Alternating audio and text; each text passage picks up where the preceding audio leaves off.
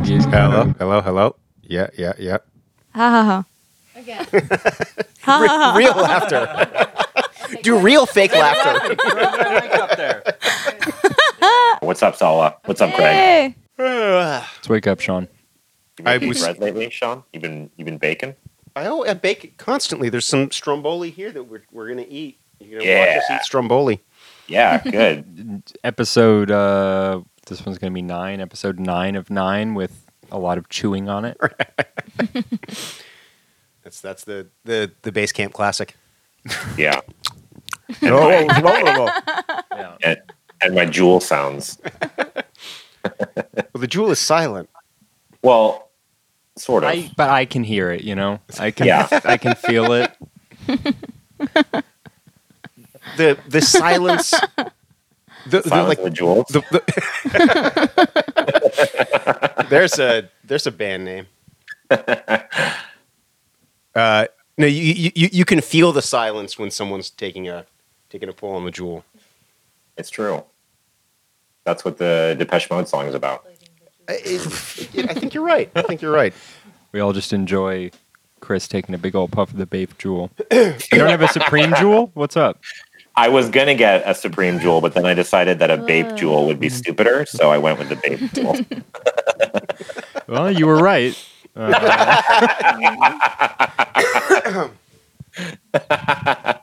did bring back some cigars from the DR, so next episode we will all be sitting around here Puffing on some. honking on some big old cigars. Well, Awesome. Oh, because Tony's coming next week, right? That's right. Yes. Shit, okay, yeah, we're definitely bringing in cigars together. Hell yeah. One of my favorite facts is that Antonio Banderas, his name translates to Tony Flags. So Tony just think about that. Flags versus Tony Umbrellas. Who's Umbrellas, right, who's yeah. hotter? Who's hotter? Tiny flights. That's a tough question.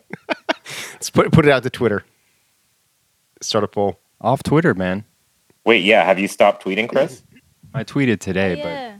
Oh. but that was after 2 weeks of not checking Twitter. I think I'm off. I think I'm Yeah? done.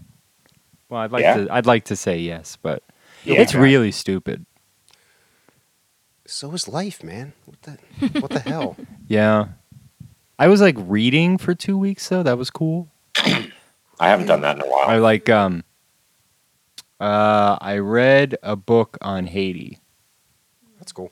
While in the DR. Yeah. Okay. No one knew. No. No one was looking at my book and be like, "Hey, what the fuck are you reading, buddy?" Speaking of Twitter and how awesome it is, your buddy Mesh, Twitter All-Star, had a great tweet the other day about lost my jewel, so now I'm reprogrammed to smoke a quarter of a cigarette every 15 minutes or something.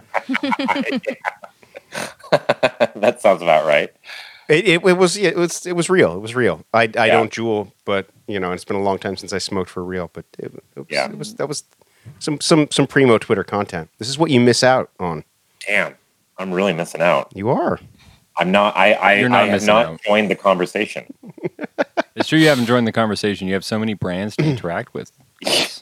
Right? I know. You could follow Bape. I don't know if they have a Twitter presence. And get 20% off your next Bape jewel wrap.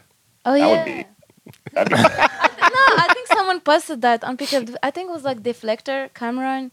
He posted that if you refer a friend, you get Oh, so try to. Oh, the jewel. Yeah, Yeah. absolutely. Yeah. You get $20. $25 free. Yep. Yeah. I mean, It's a system, man. that's the tale as It's old as works. time. First one's Yeah. free. Yeah. Yeah. Well, I guess this is 9. So welcome to episode 9 of Basecamp Beta. I'm Chris. This is Sean. This is the other Chris. And our guest today in the hot seat is Selwa, also known as Bergsonest. Selwa, do you want to maybe introduce yourself a little bit? Yeah. Hi. I don't know. So I'm Selwa. I make music as Bergsonist, and so I make music, and I create like this blog that I started 8 years ago, Bizarre Bazaar, and at the same time I have several different projects that I'm trying to develop while learning new skills, such as 3D design. 3D design. Yeah. Okay. Yeah, I've been loving all your design work, Selwa. It's been It's sick. Well, cool. Thank you so much. Do you want to talk a little bit about Bizarre Bazaar first? Do you want to start there? Yeah, sure. So you started the blog like 8 years ago now, Yeah. and Actually, that was when you were still in Morocco, yeah, right? yeah. I started when I was in Morocco, and for me, my only escape was internet because I couldn't really relate to the people like musically. There was no scene. It was really hard to connect, and SoundCloud was like so amazing because I discovered so many. I discovered Lies actually through SoundCloud and Bookworms, like his record African Rhythms. It was just like Anthem. yeah, it blew my mind. And then I discovered Lies and other people, and then I came to the US, and slowly I got into the music, like what was happening. It took me a while because I was like I was studying at the new school and I hated all the people there, so I had no friends and I didn't know where to go. I was so lost. But then slowly, I think the universe just allowed me to meet the right people, and I met actually Katie at Suwon. We didn't know each other. I loved her boots, and then I was like, oh wow, I love your boots. And then she was, oh, there's this party, you should come, with Hieroglyphic Being and Alex from Queens, and it was like the party before I went back to Morocco. So it's just like and the blog was still there, so it's just like it was a diary where I was just putting new music that I discovered and slowly trying to find kind of like a direction. And now it's very important because that's how I feel like I discovered so many great people just through that platform, and it's still like allowing me to explore, learn also music through listening to so many music all the time. And yeah. Were you making music when you lived out in Morocco? Yeah, I started using GarageBand. I didn't really know like how to use things, and also the iPad. And there was like one summer. The iPad is still hands down the greatest instrument of the 21st century. Yeah, it was so fun because like no one knew what I was doing. My brother does like tech something. Wow. And I was like just hiding my things. And then one summer, actually Florian Kupfer came to Morocco. And we became friends, and he listened to my music, and he was, oh, this is really good, and he was playing it, and then I was like, oh, I'm gonna just put it on a SoundCloud, and I was reading this Le Bergsonisme. It was like a book by Gilles Deleuze, and I was okay, I'm gonna call myself a Bergsonist, and then that was just a platform, and no one knew who I was until Richard Gamble Outed you. Yeah, and he asked me to play that party with Katie.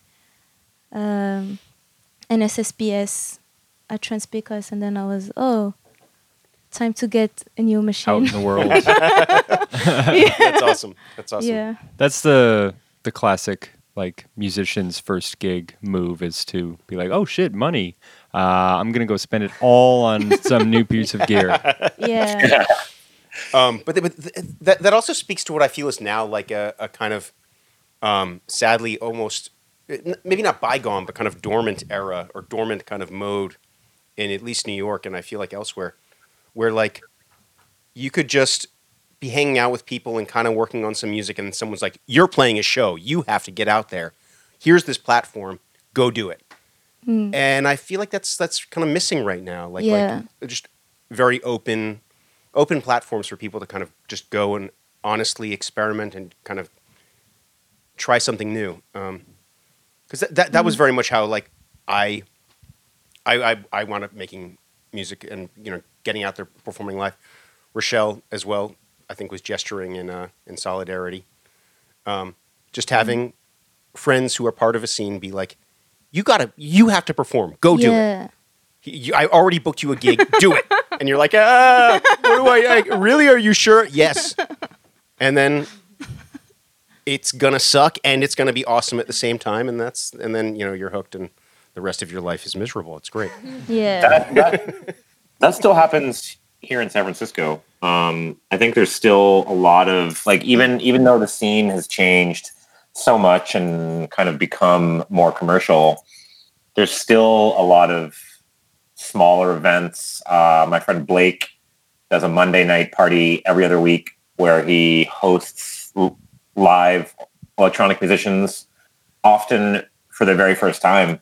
That's and great. It's like there's still definitely a community of people here that is really pushing for their peers to get out there and to play live, because I've definitely done the same where I've been like, hey, your music is awesome. You're going to play one of my events. I don't care if you're not ready for it. Yeah. Just get out there and do it. And it really works well almost always. Like it really gives people confidence, and it exposes their sound to a new audience. So it works.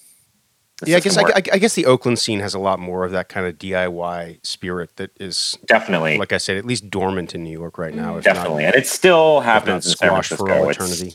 It's not quite like it used to be, but it still happens. Yeah, things in New York are very professionalized at the moment. Yeah, absolutely. Or like there's like a lot of people have been doing things at Hollow, but then there's also the money aspect. It's like when people ask you to play for almost for free and no one is there, you're like, oh, should I do it? But at first you do it. Like I remember Hollow asked me to do a residency, a Bizarre Bazaar residency. It was on a Sunday night. It was like so weird, so hard like to bring people, it was like, but it was cool to just like try, and at the end actually a lot of people came and they were really great performers. I mean, it's really hard to take risks, I think, in New York. Yeah, for sure. Yeah. But it's kind of, I mean, even not playing live, even like most great DJs, I mean, friend of the show, Mike Servito, he didn't have his own turntables until like a year ago or something. I mean, he had all of his DJing experiences were just in public, at bars, at whatever. And so it, was never this, he had never owned turntables? Never owned turntables. Wow. How is that even possible? He's such a good DJ. Like, how do you get that good just playing at bars? I think that's how you do it, though. I think you just like, you do it in public for, I mean, in his case, for, a long ass time. But, I guess he must have had like residencies when he was younger. Yeah, sure. But it was all, it's also very different. I mean, even New York and like the 2000s, that's a very different time. You could just kind of be a resident DJ at, some bar, Yeah, no, of course. In a way that you kind of can't now, I really miss the era of like, it's Tuesday night, my buddy's DJing at Daddy's. Right, yeah. Let's go hang. Yeah. Because really the most fun nights to party are Monday and Tuesday. It's true.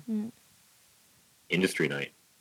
Yeah, I feel the same. Like I never had like all my DJ for NTS or like any submissions are always made with like this like software called DJ.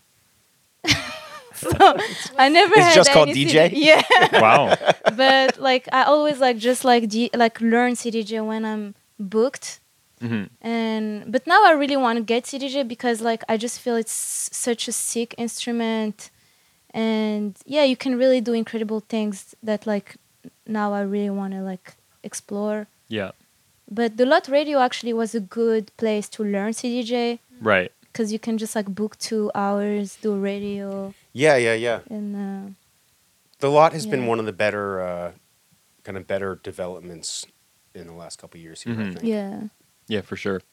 There's a really cool new online radio thing here in the Bay Area called Fault Radio, which just celebrated its first year anniversary just a few weeks ago. And I actually played this weekend in Oakland and they've done an incredible job. It's like really well produced. It's like super well done. And they've my friend Dor, who runs it, he told me they've already hosted something like 250 DJs from like all over the Bay Area. That's pretty impressive. Oh. So I actually want to ask you one more thing about Bizarre Bazaar. You started it 8 years ago? Honestly, Or like- maybe like I don't know if it's 8 or 9 or I don't know, Okay. but like more than 7 for sure. So close to a decade, yeah. Yeah. And I mean, that was kind of, when you started the site, I think that was kind of the tail end of The blog And- epoch. the blog. Yeah, right. Like the blog era where people, individuals like yourself, would just launch a website and sort of build a little community unto themselves. And in some cases, they really nurtured this incredible music community. And I mean, that's what you've been doing. You've really built Bizarre Bazaar into its own little world.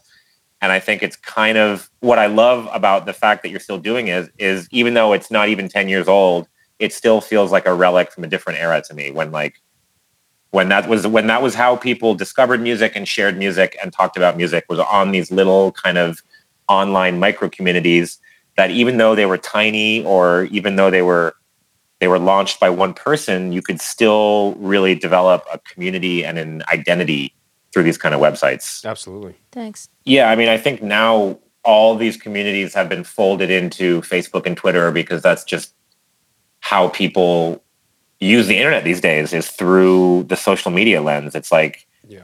people don't go to, I don't go to websites. I don't really go to websites anymore. I don't like visit a website really, with very few exceptions.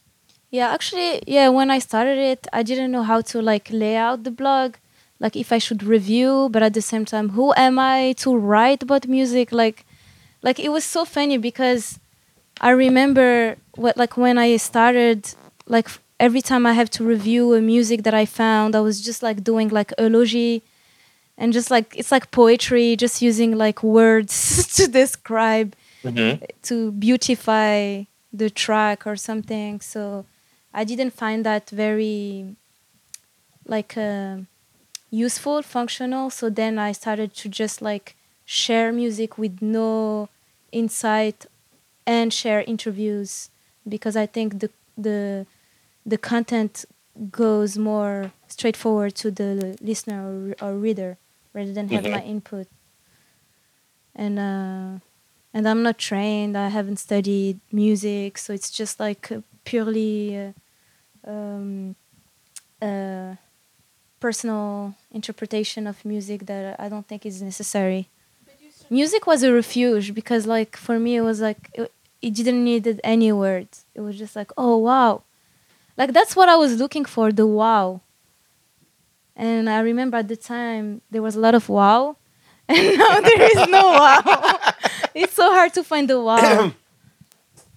Do you think that's because of like a shift in the quality, or is it also a shift in your own mentality, or a shift in the way you relate to the music? I think it's a shift in like artists taking risks, because like now so many people like start making music, but it's always the same kind of aesthetic. Like people don't really, it's like always the same techno, like hard techno, Berghain. I'm not against Berghain, but it's just like sometimes it doesn't touch me. It lacks the soul effect that like I discovered the first time when I was listening to. Well, like as music. Chris hinted at a little bit earlier, just everything is very professional now, right? Yeah. Yeah, and I think with that comes a sort of Yeah. collapsing of possibilities. It's like, oh, well, if you're music, if you want to be a professional DJ, or if you want to be a setting aside whatever the hell that means, being a professional musician or whatever, then it's like, well, you have to like hit these certain Yeah. sonic things. You got to know. work within certain boxes. Yeah. You got to market yourself a certain way. Yeah. So it really does the whole. I mean, I hate using the word scene. It does the whole environment of. It does a big disservice to the whole environment of making music, because I think, like what you were saying, some years back, things did feel a lot more open. Yeah. You know, you and your friends were making really weird music. Things were kind of like all over the place. Didn't necessarily needed to be slotted in anything. And not just making weird music, but making weird music and people were listening. Yeah. And people were booking you because Yeah. you made weird music, as Yeah. opposed to the exact opposite, which is Yeah. where we're at now. Everything's kind of just like boiled down to like, Oh, that's a little too weird. yeah.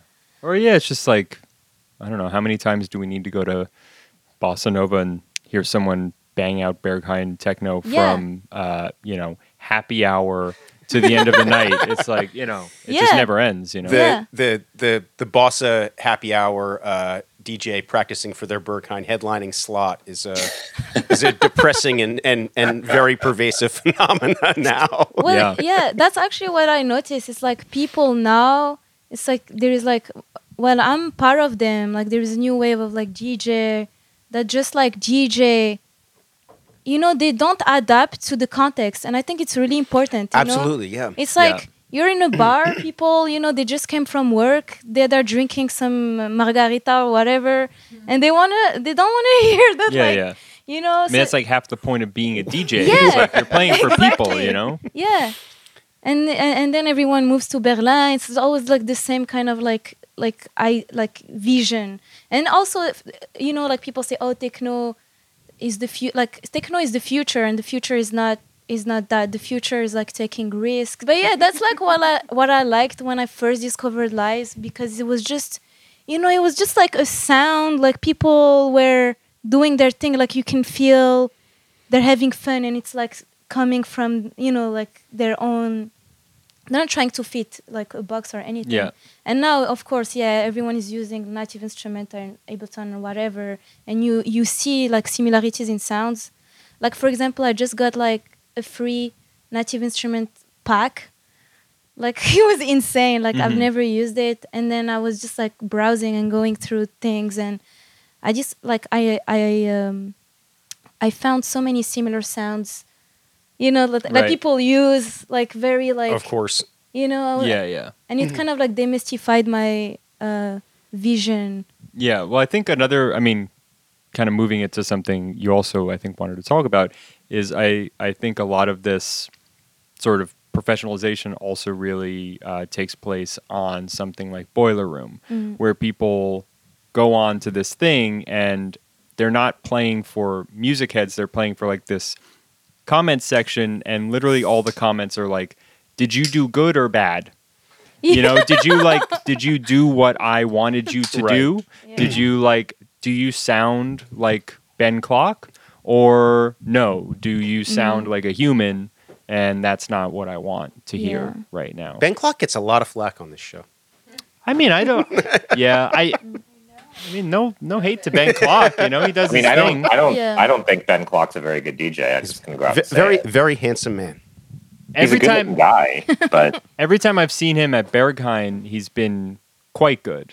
It's kind of like with Deadmon. Yeah, I was going to say. I think this is something we've talked about a bit on the show. But yeah, like Berghain residents play amazing in Berghain, and very everywhere often that doesn't translate anywhere else. Yeah, that's actually what Greg read. He read like recently the Mesh, the Art of DJing on Resident Advisor or something, and he was talking about like how he's actually doing the reverse approach. Like he's bringing like music that usually is played in Jersey clubs, and he put that in Berghain as kind of like, like a statement, and I think it's great.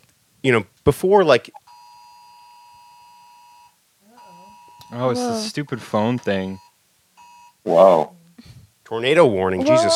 Tornado warning. Brooklyn tornado, man. You remember what was that? That was my phone telling us we're going to die. Jesus Christ, Sean, that's horrible. I don't know why my phone didn't do it. It usually does it to all of them. Well, your warnings are coming. Like that time. Or maybe it's just my time has come. Just exterminate only me. Hey, you start talking shit about Boiler Room, man. The elements will respond. But no, like the acceptable sound has to be very exportable, I think, is the thing. Because platforms like Boiler Room have made it very homogenized. Before, like, club sounds could be much more regional, and I think that's been broken down a lot. Yeah, for sure. But yeah. Do you want to talk? This is Greg Z on the podcast, by the way. Hi guys. Hasn't it sort of always been like that? I feel like most of the time that I've seen a famous DJ from an earlier era, they're playing something that's a much more cleaned up version. Hasn't it always been an issue to have to fight against getting more boring as you get older or as the scene gets older or whatever? Yeah, I mean, I think you're not wrong. I think like that's always been the case for any musician, any artist really, is just kind of losing touch and getting dull and getting more commercial like as they get bigger. Yeah, like. But I think that's the difference between like DJ who are gonna last, like for example Trax who just like stay true to his vision, and DJ who are just like trying to be part of the movement. Back to Greg's point though, I think the big difference now as opposed to in previous eras is that this phenomenon is happening on even like the very underground, like relatively very underground levels, whereas before that was like relatively established artists would be getting more commercial. Now it's like, everyone. Literally everyone, like who has even like the vaguest inkling of like being successful within music is jumping to sell out, basically. Yeah, for sure. Yeah, and I think I think the real issue here is that in music, especially in quote unquote underground electronic music, the pie has just gotten so much smaller. One thing that I think you, Selwa, have done very well in terms of creating some sort of online community that feels a lot more actually communal is with Pick Up the Flow, which genuinely seems like a group of people trying to help each other out. I mean... Yeah, thanks. Exactly. Like, I remember when I started it, I was just struggling to just get things, and all the time it was like really suspicious people, and I'm always suspicious, so I never really wanted to do that. So I was like, yeah, and I hesitated a long time. And I remember one time I had coffee with Lori Anten, and she was, you should just do a group, like do the Facebook group. And then it kind of made me want to do it. Imagine you have like this kind of resource where you can just like post anything and maybe find a solution. So it shouldn't be just gear, it should be anything. And, right. And I feel that's like, it's kind of like your podcast too. It's like, I think community is not like parties or anything. It's like meeting and like developing some sort of relationship, and it's the real world. Yeah, exactly. And actually talking to real people in real time, having real conversations. Yeah, it's a little bit out there, but well, and also being like, hey, I'm in a bind, and having other people be like, oh shit, I got you. Yeah. And also 3 years ago, I graduated from college, and I've realized that college was like just a farce. Right. Like this whole time, I haven't learned anything. Like basically, maybe I developed my brain a little bit. I think like I wish they learned me like valuable skills that can get me jobs. Because like if I had like valuable skills, I think I would have been more free in music and be more bold and saying no and like being more free. Like I wish I had. But what are valuable skills now? Like I just don't know what's coding is a valuable skill. Sure. I mean, you're right. It's like UX design, Coding is the like only coding. skill. But yeah, and like coding, and I was thinking. You guys ever heard of blockchain? Blockchain. I don't know. Sorry. I think maybe like blockchain is gonna die. What? No. Because like everyone, like it's really hard to get into it. I don't know. Like one time I remember with Greg, actually he's wearing the t-shirt, Universal Access to All Knowledge. So we went to SF, to the Internet Archive, and the founder of the Internet Archive was there, and he was telling, please bring more artists. Like we need more artists to like infiltrate the tech industry and like be direct like all double agents. Yeah, exactly, because the people who are like now directing, it's like tech people who really don't care about art or culture. It's just like money, and are like trying to get fame. Like there is a lot of like tech people throwing like parties in Brooklyn, like trying to be cool or whatever. And whatever. So. Sorry, tech bros, you can't buy cool. Unless you're boiler room. Yeah. I mean, in San Francisco, that's a fact. Like, basically, the only jobs left in San Francisco are software engineering jobs or marketing jobs, support engineers. What about service industry jobs for you- serving your tech bro exactly. overlords? Mm. No, those are all being automated out. Like, that's Automation's not a even myth. They, Come they on. actually are. Nah, dude. You're telling me that Restaurants are serfdom's closing gonna left lie, and right. gonna die? Nah, serfdom's here to stay, buddy. Serfdom is eternal. Service to self. But also, I was thinking, there is no alternative to master school. It's always like, when you finish school, either like you go work and you spend your whole life doing something you don't like, and then it's too late to learn new stuff. I mean, maybe not too late, or You go to grad school and go in debt. yeah, Yeah. You stay in academia and suffer. in deep depth. 'Cause, like, Just like dig yourself into eternal debt. yeah. Yeah, it's great. It's a great system we have here. But then, like, all of the musician and people here, like, like, for example, like, you make music, but, like, you have this amazing skill that maybe other people could benefit. So, Yeah. So it's just a way of shifting gatherings. Like, instead of just, like, Mm-hmm. meeting and parties, hey, what's up, blah, blah, blah, blah. What if we met in, like, other spaces where discussion could actually happen on a more deep level, but at the same time, resources could be shared. Yeah, for sure. I mean, that's just something that I think is totally not present right now.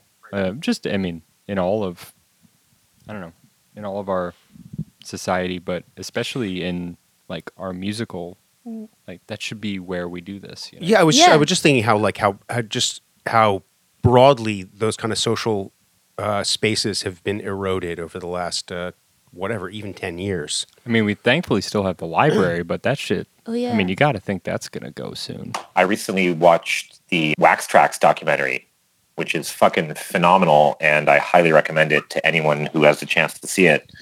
It catalogs the rise and fall of Wax Tracks as not just a record label, but a record store that started in, I think it started in Denver and then moved to Chicago not long afterward. And the store in Chicago was like, it was the spot. It was where people went. It was just always filled with people. And it made me realize how vital the record store was as an actual physical community hub. Oh yeah, absolutely. And how we have nothing like that anymore. I've been in the midst of a medium to low grade midlife crisis. It's really starting to kick in. As this midlife crisis kind of started kicking in, I was getting deeply, deeply nostalgic for spaces like for spaces like the record store that used to serve as used to serve these very important social functions, but also places just like the video rental store. The video rental store was so sick. If you had like Kim's was amazing. Kim's was the best. It was amazing. And that's just a whole thing that used to like not just be like a way to access interesting like media, interesting culture, but it was like a very vital social hub itself. This is just gone forever. Well, why the have 21st century is cruel. Well, why have someone who has watched way more movies than you ever could hope to? Why would you have them recommend you a movie? You could have a computer do it for you. The algorithm wins. Yeah, and they'll the algorithm, bro. Have you ever seen? I picked a classic Wax Tracks jam by Cyberactive, which is actually a one-off project between Dwayne and Kevin from Skinny Puppy and Bill Lieb from Frontline Assembly.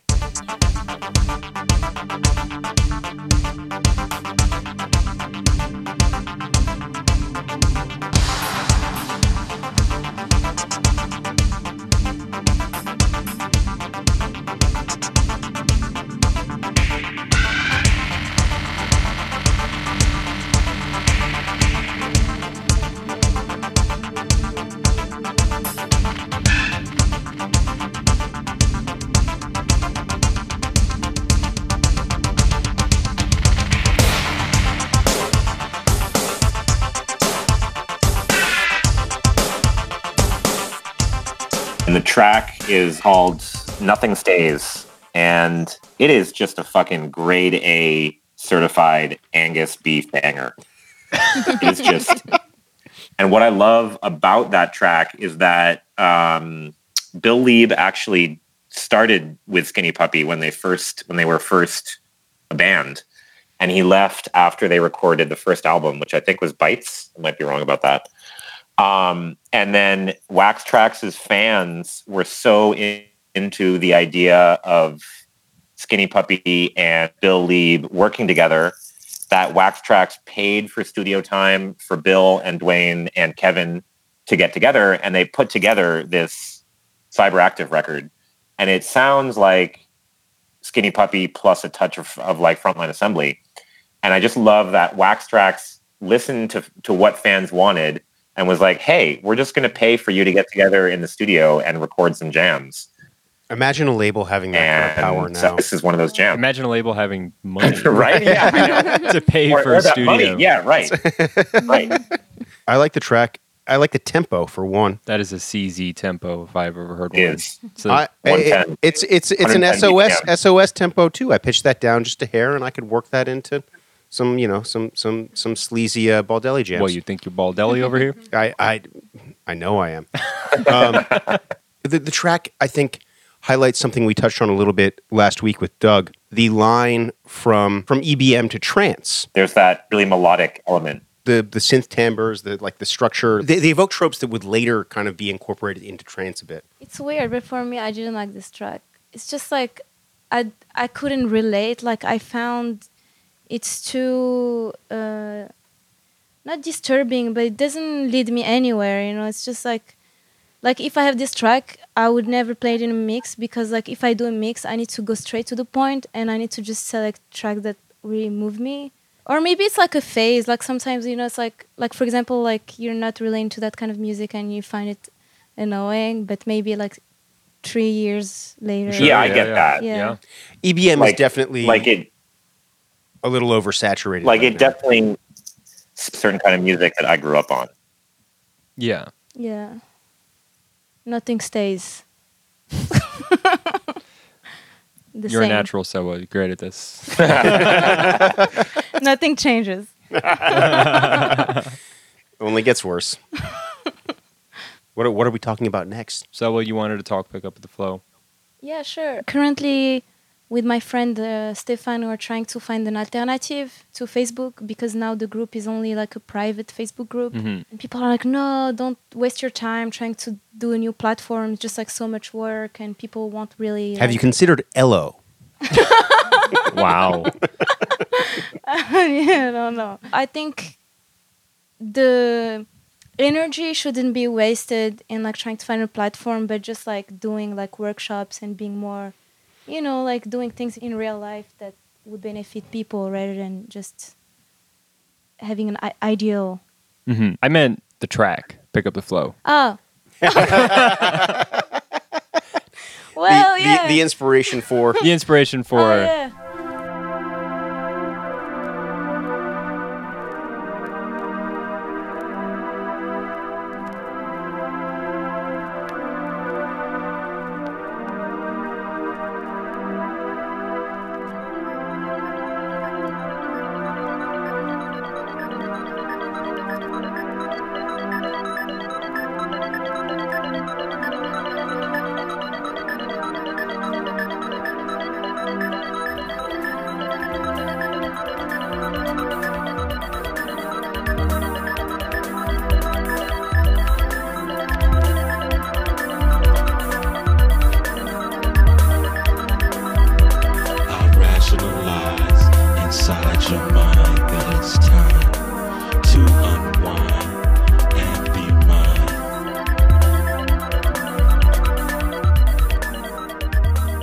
Well, not all of my life, but most of my life when I was in Morocco, I discovered music through the internet. So for me, Pick Up the Flow was special because I remember it was like I went to this record store and I found the record and I didn't really know Model 500. And then I listened to it and it just like, I was like, wow. And I think it was because of like the melody in the beginning, like the dun, dun, Yeah. and then like the vocal, and it made me it really spoke to me, and then I had to buy the record, and I was obsessed with that song. So I think it was like the song that really introduced me to like Detroit, kind of early Detroit sound, and I still love it. Yeah, it's a bit of a, I don't know, it seems like it's kind of a bit of an outlier in Juan's discography, isn't it? I mean, A little bit. Yeah, I don't want to make any sort of big declarative statement, but It's not like a radical outlier or anything. yeah, it isn't. But it's got, I mean, you know, Juan uses his voice a lot, and so yeah, it's not that. I don't know. What's striking me about it right now is how both how it sounds both very informative for UK hardcore, like it really exemplifies the melodic and kind of textural elements of Detroit techno that UK hardcore embraced very Yeah, that's true. enthusiastically. So it has actually a very kind of proto jungle vibe. And then through that, it like and also through the you know the kind of heavy subby 808 kicks. I assume that was 808. That also feels evocative of current UK based stuff. So to me, the track actually reads very UK through and through, despite being also very Detroit. And I feel it's because of the vocal. Like if he didn't say pick up the flow, it would have been okay. Mm-hmm. But because it's like, oh, pick up the flow, and then you remember it, and then you're in like a bus, and like you sing it in your head, and then Yeah. like, oh, pick up the flow, and then you go on YouTube, oh, pick up the flow, or like you buy the record, oh, pick up the flow, and then it's in your head. Yeah. So it's propaganda. I mean, it's interesting the way like even just kind of like sparing use of the human voice can really give a song a whole nother layer of meaning, a whole nother way to Yeah. relate to. Okay, so let's go to Moroccan Trap. I mean, I feel silly introducing, but it's what I brought because Selwa really turned me on to it. Both Selwa, you and Zuli had a Twitter thread about Moroccan Trap. I don't know. Do you want to tell me a little bit about it? I just Yeah. love it. I've just been like kind of listening to Yeah. it obsessively for the past couple weeks. Well, same. Like it's crazy because like I wasn't really connected to what's happening in Morocco, and then I found this rapper Isam, and then I was like, wow, this is so good, and I was obsessed. And then I did the tweet, and I know. I wish I asked Zuli before because I knew he's connected. Like he knows so many good things happening. You know, like. In Egypt as well, and And his music is also very Yeah. trappy. yeah, You know? well, that's like I think where he's coming from, like, and he's really like community, like he's really important in the community there, and he For sure, yeah. So yeah, and then that thread happened. So since I'm addicted to Moroccan trap. Yeah.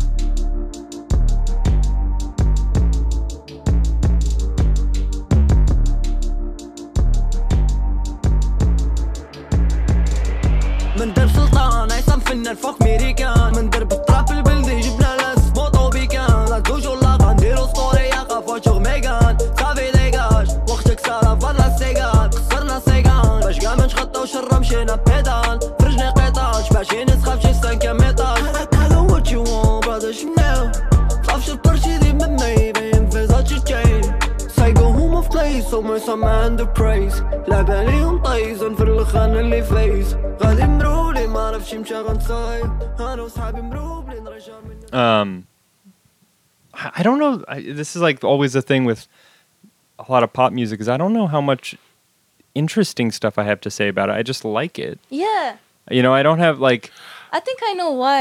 I think it's because maybe like, you know, like the beat, it's kind of like fresh and like elusive, and it's not like annoying.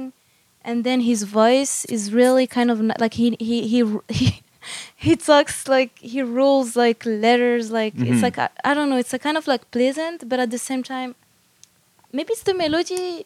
No. The synth sequence like sort of quasi arpeggio is fantastic. Yeah, I mean, Yeah. it hits on like the things that I really like about trap, which is that like, and the Bass reason, and- yeah, Melody. exactly. I mean, the same reason I like any music, you know. And it's kind of the funny thing is that I think that's like, yeah, No, I no, but I think it's what, I agree. Yeah. I think it's what distinguishes like this current line of more pop music of trap of what I find interesting. Like I've found the radio in the U.S. much more listenable over the past couple years than in years prior, because I don't know, just what's on is generally like it's good to listen to. It's the kind of music you want to like be playing loud in a car or on your headphones or whatever.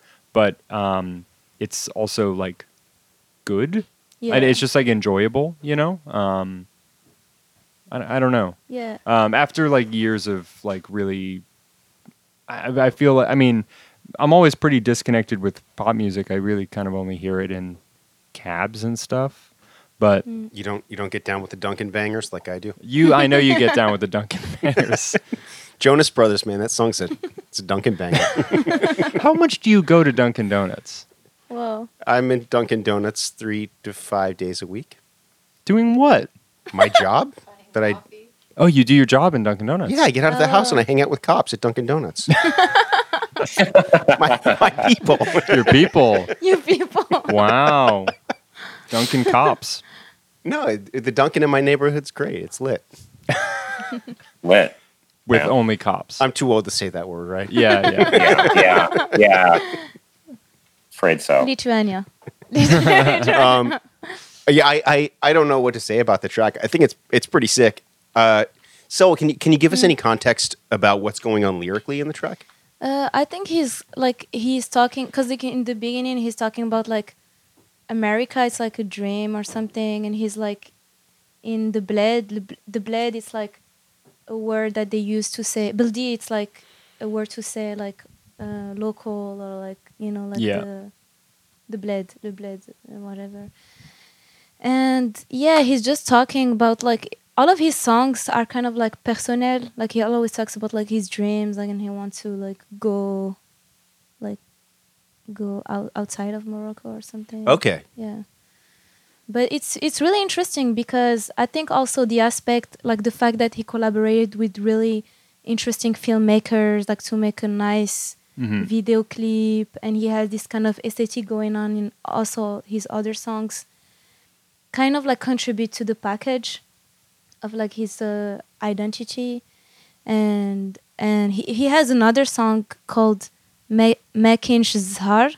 That video is amazing. Yeah. Yeah. And it's actually it means in Arabic it means there is no luck, and there he talks more about like how in Morocco you're trapped, there is no luck, like, and it's so true because it's like I feel so lucky that like I had the opportunity to come here, but just to come to America, like you need like to show some funds, then you need to show that you're not a terrorist, then you need to show that like you have a school, then you need to show. Yeah.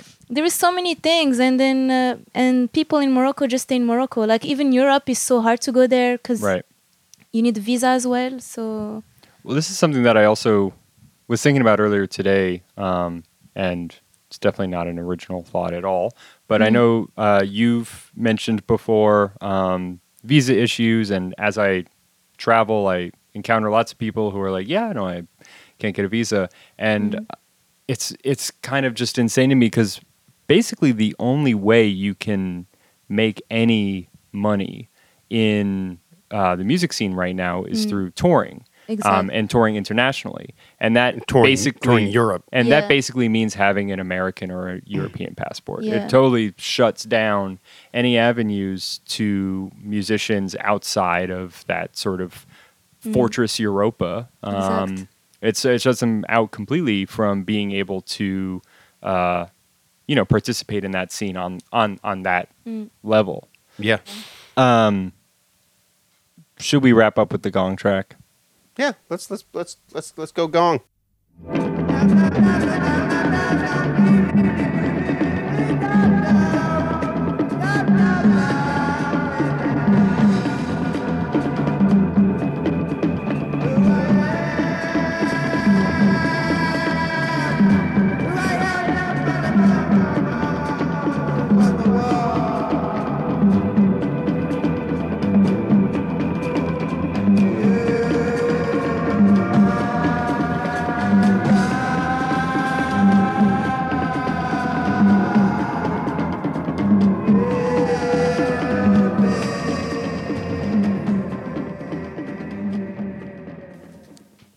Yeah, that's just a personal favorite Gong song, and Is this the the live live- version, like yeah, the- personally favorite? oh no, the original version is a personal favorite, but the live version is just additionally abstracted, and it bears relatively little resemblance to the original version. Oh, okay.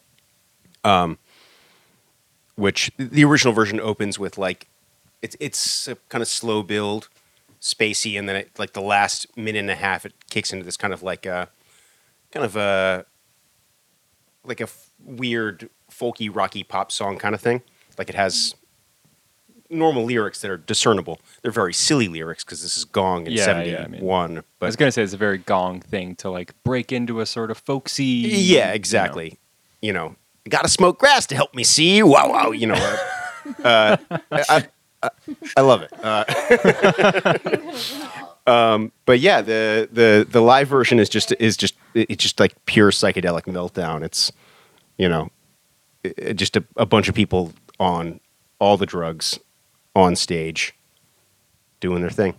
I always like that. Yeah. And this is at Nanterre, which Yes. it's a very Francophile episode, I guess. But Nanterre, birth of the Paris 68 movement, university in the suburbs of Paris. I do like. There's a Heinrich Dressel cover of this song that I'm very, very fond of as well, which is an additional layer of kind of abstraction.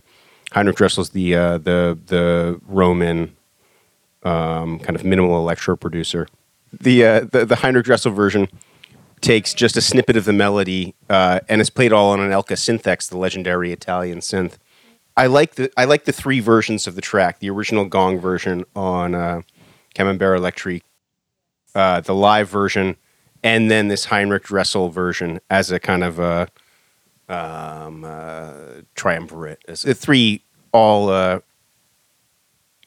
reflect different versions of the same idea in a very interesting way. I mean, I think psych rock and good psychedelic techno have a whole lot in common. Probably more in common than fans of either genre would admit, but I definitely get the same feeling from like really good psychedelic rock as I do from really good spacey deep techno. They called it acid tracks for a reason, you know? Yeah. No, absolutely. Actually, one other thing that this live version specifically reminds me of is Rinder and Lewis's Anger. Rinder and Lewis, U.S. disco producers, did 900 million amazing disco tracks. Probably not best known, but one of their best known production under their own name is the album Seven Deadly Sins. An amazing record. Every track is named after a sin. Anger is maybe the best track. The whole record's great. Anger is one of the better tracks on it. And it's just this very heavy, super minimal kind of tribal disco track with some very guttural